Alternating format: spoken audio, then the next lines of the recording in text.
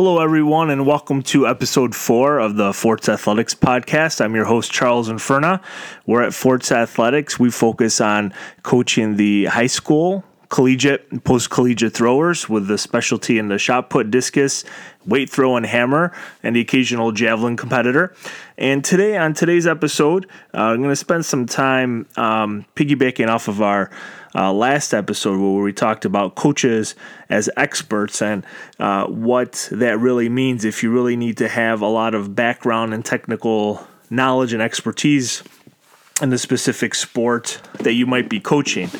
So the examples that I talked about in our last episode was Coach John Crawford and Coach Adarian Barr at SUNY Fredonia, where they did not have the technical playing experience of participating in swimming and diving and throwing, but they were able to coach and mentor and guide All-American and national champion competitors in those respective sports without having the playing experience or the competitive experience background.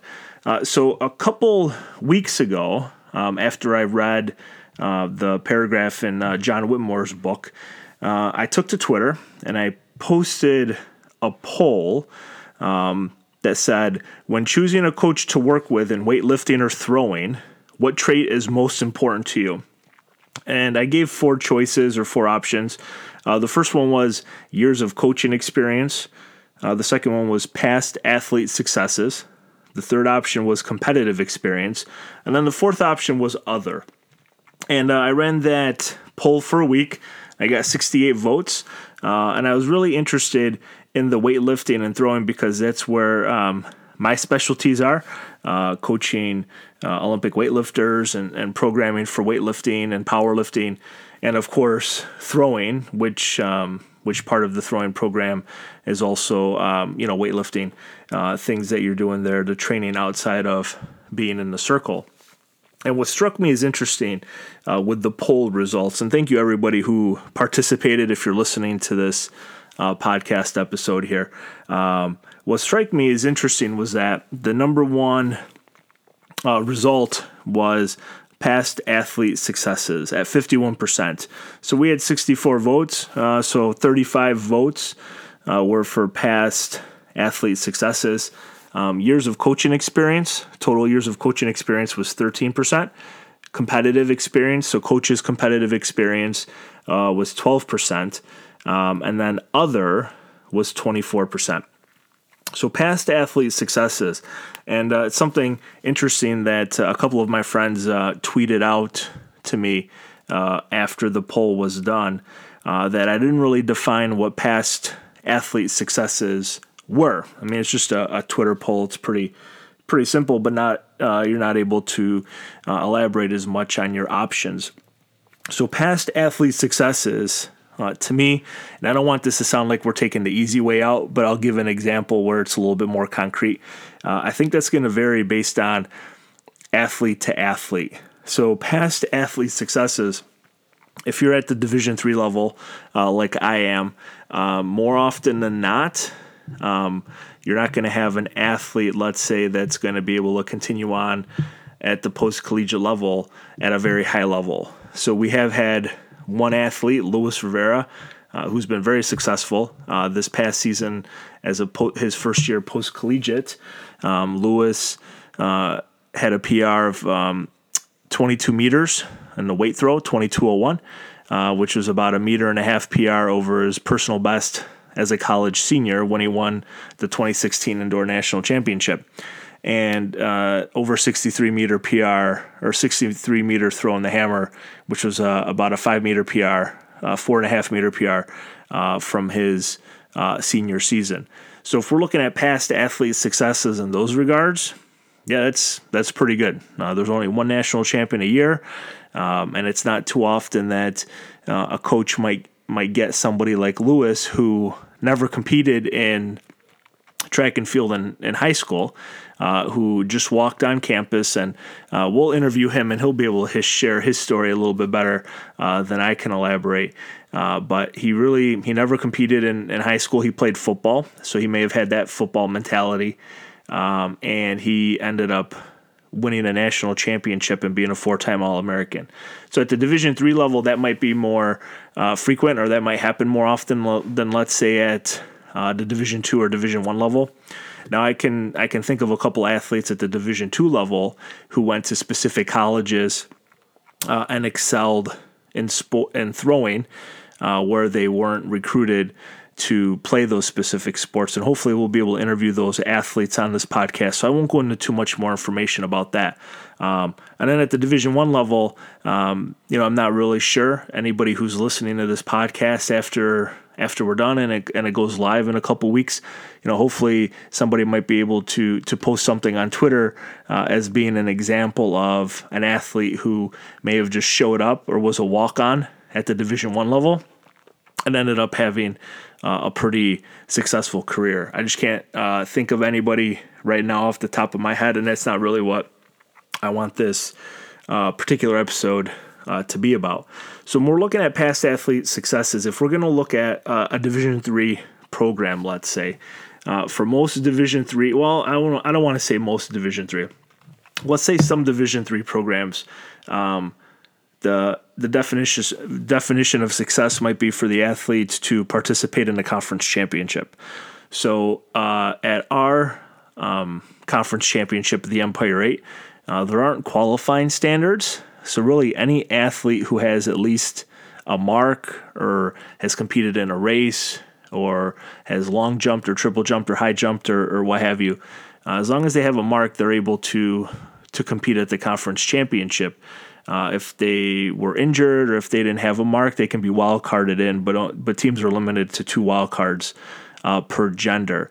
So really, at our conference level, for some teams it might be just a success to make it through the season and have a couple athletes compete at the conference championship, where expectations might be as high.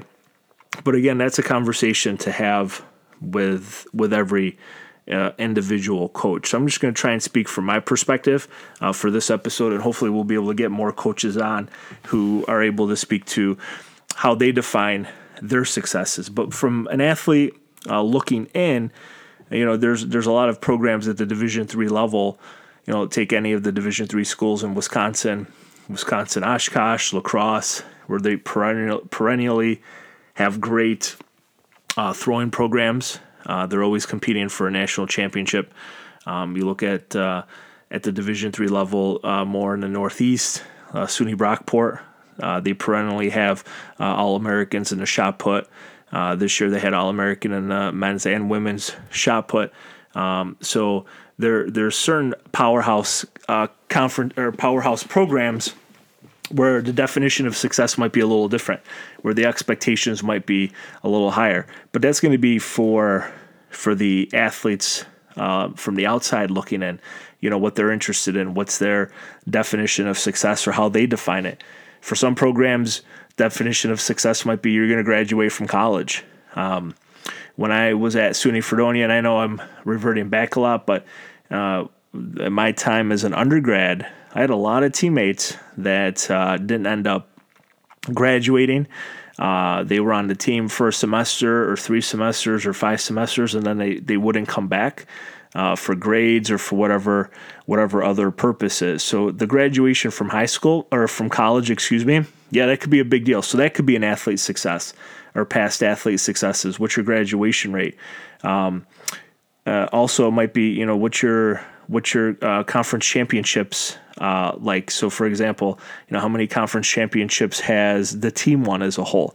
So it's going to vary from athlete to athlete on what your past athlete successes are. Same thing in weightlifting.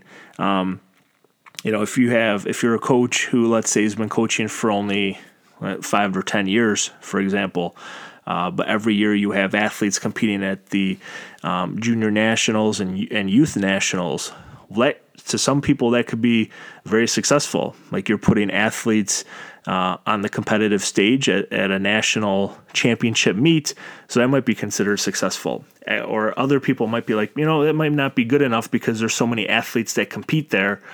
how many athletes have you put on international teams for the United States? So how many athletes have you had win youth nationals or win junior nationals or win the American Open or win the Olympic trials? I know that that's getting a little too out there as far as expectations, but it's really going to vary from people to people. But I'll get back to Lewis as an example. His goal was to win nationals his senior year. So when we looked at our plan, we kind of came to the realization that, we didn't want to put a specific number on it and say, let's say, we're going to throw 1950 and hope for the best. Well, if you don't throw 1950 at nationals and somebody throws 1951, was your season a success or not? So if you're putting a distance or a time to your success level or how you're defining success, you might be disappointed then, as opposed to, well, I want to be an All-American. So once I get to nationals, I know I only have to beat 8 people and I'm going to be an All-American. Or if I make the finals and I have a pretty good performance, there's a really good chance that I'm going to be an All-American, because the top 8 athletes out of 9 who make the finals at nationals are going to be All-American. So it depends on how you're going to define that. If you're going to put a specific distance or performance to it, or if you're going to put just a place, for example, like I'm going to be a national champion. Okay, well, you might not necessarily have to PR at nationals to win. And would that be okay? Now, I would think that most athletes would say yes. I'd rather take the national championship than PR by a meter and not win. I don't know how often that might happen, but you never know. This past week had an athlete, high school athlete, Monique Hardy. She is going to be a sophomore at Webster Thomas High School. This was her first season competing at the varsity level. Indoor, she threw the weight 48 feet, was the number 1 ranked freshman weight thrower in the country for girls. And she threw the hammer at the Junior Olympic meet 47 meters, which she PR'd by over 5 feet from 2 weeks ago at our regional qualifier meet, where she threw just a little over 46 meters. And this, over the course of the week, we spent a lot of time, the last couple of weeks, we spent a lot of time talking about it. And I wanted to make sure that we did discuss the potential, not hazards, but what were our expectations, or what were her expectations. So we didn't really put a number to the performance that we wanted. We really tried to put together a plan that, let's make finals. And if we make the finals, then there'll be a good chance that you have an opportunity to finish in the top 3, just based on her age group. Monique competed in the 15-16 age group, and she is 15 years old, so she's still technically considered a freshman.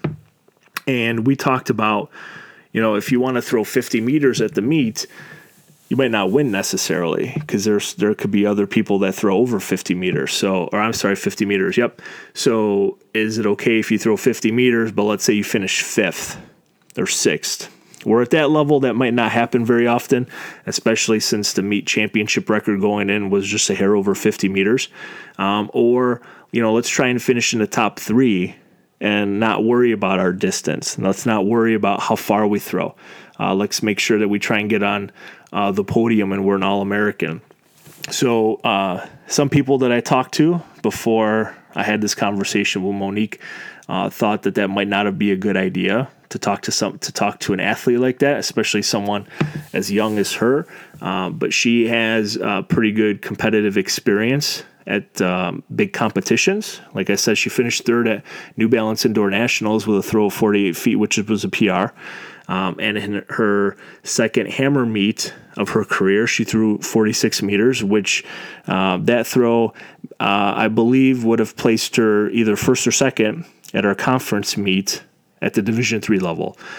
So there really weren't concerns about making finals or finishing in the top 5, bearing, that somebody fouls out. So we tried to put together a plan. So that's where our past athlete successes, that's where it comes in it's difficult to gauge from the outside looking in unless an athlete is going to talk to the coach and ask them, how do you define your past athlete successes? One of the ways that I define it is not so much on graduation rates, but what you do after you graduate. So I've had the pleasure of coaching athletes who are teachers, middle school and high school teachers, other coaches at the Division II level, principal, somebody who is a physical therapist that I coached at NAS. So she's a doctor. So she's the first doctor that I coached. Graphic artists, digital artists, business majors. So that's really how one of the ways that I view the success is also that I hopefully provide some value to these athletes that I had an opportunity to coach, that they may have taken something not just at the coaching, but maybe some of the life skills or some life stories or some other advice that's not necessarily based on can you just throw a shot put really far, but let's really talk about your future. What are your goals? What are your dreams? Let's put a plan together in place besides just trying to throw. 'Cause for 99% of the athletes at the Division III level, I don't think most of them go on to compete at the post-collegiate level at a very, very competitive level, let's say like for Lewis. But Lewis is one of those rare athletes where he's taken to the throw-in events really well. So besides the past athlete successes, one of the other things that I wanted to talk about with this poll was, the category of other. Now, I didn't want to put too many different options out there because I didn't want to kind of water it down a little bit. But I'm really intrigued by that 25% of the people said there's other more important traits than years of coaching experience, past athlete successes, and competitive experience. And I think that's where the personality, the coach athlete relationship skill building might come into play.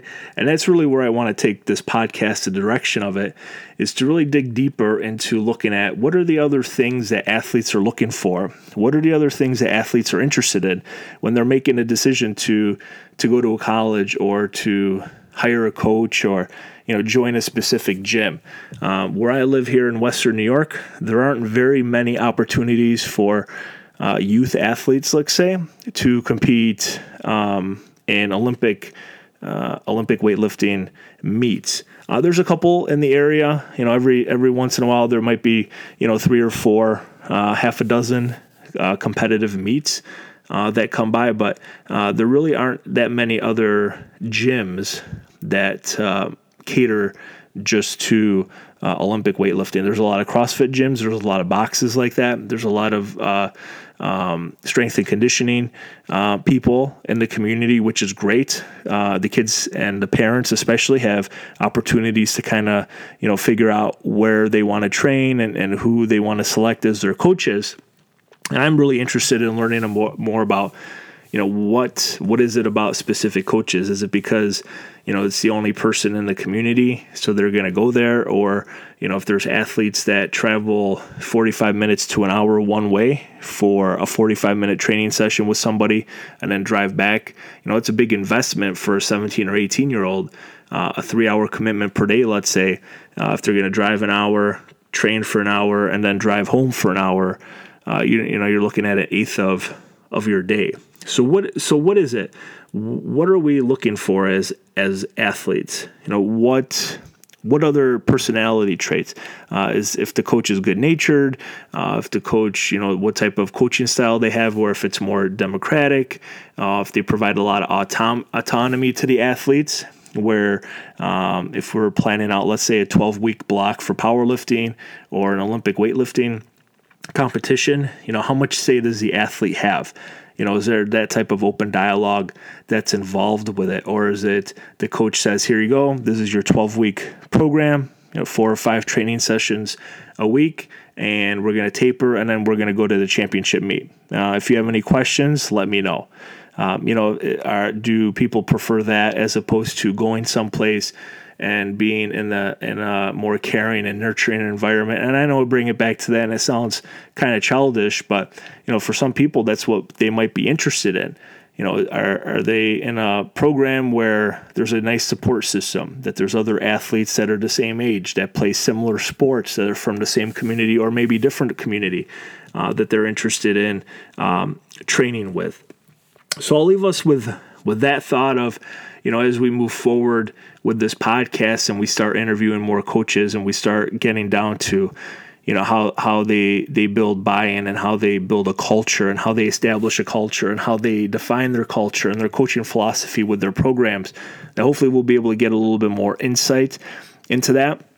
I am not an expert in it. I have a few years of coaching experience at the Division III level. I've never coached a team sport before, soccer, baseball, football, basketball, field hockey, lacrosse, things of that nature. I've always coached track, where at the individual level, it might be, sometimes for some coaches, it might be a little bit more difficult, or it might be easier depending on the skill set or the sport or, whatever other factors might be involved with, how we define our success and what our athletes might be interested in when they contact us either via social media or they walk in our door and say, hey, I want you to coach me because blank. Thank you very much, everyone, for listening to episode 4. My name is Charles Inferna, and have a great day.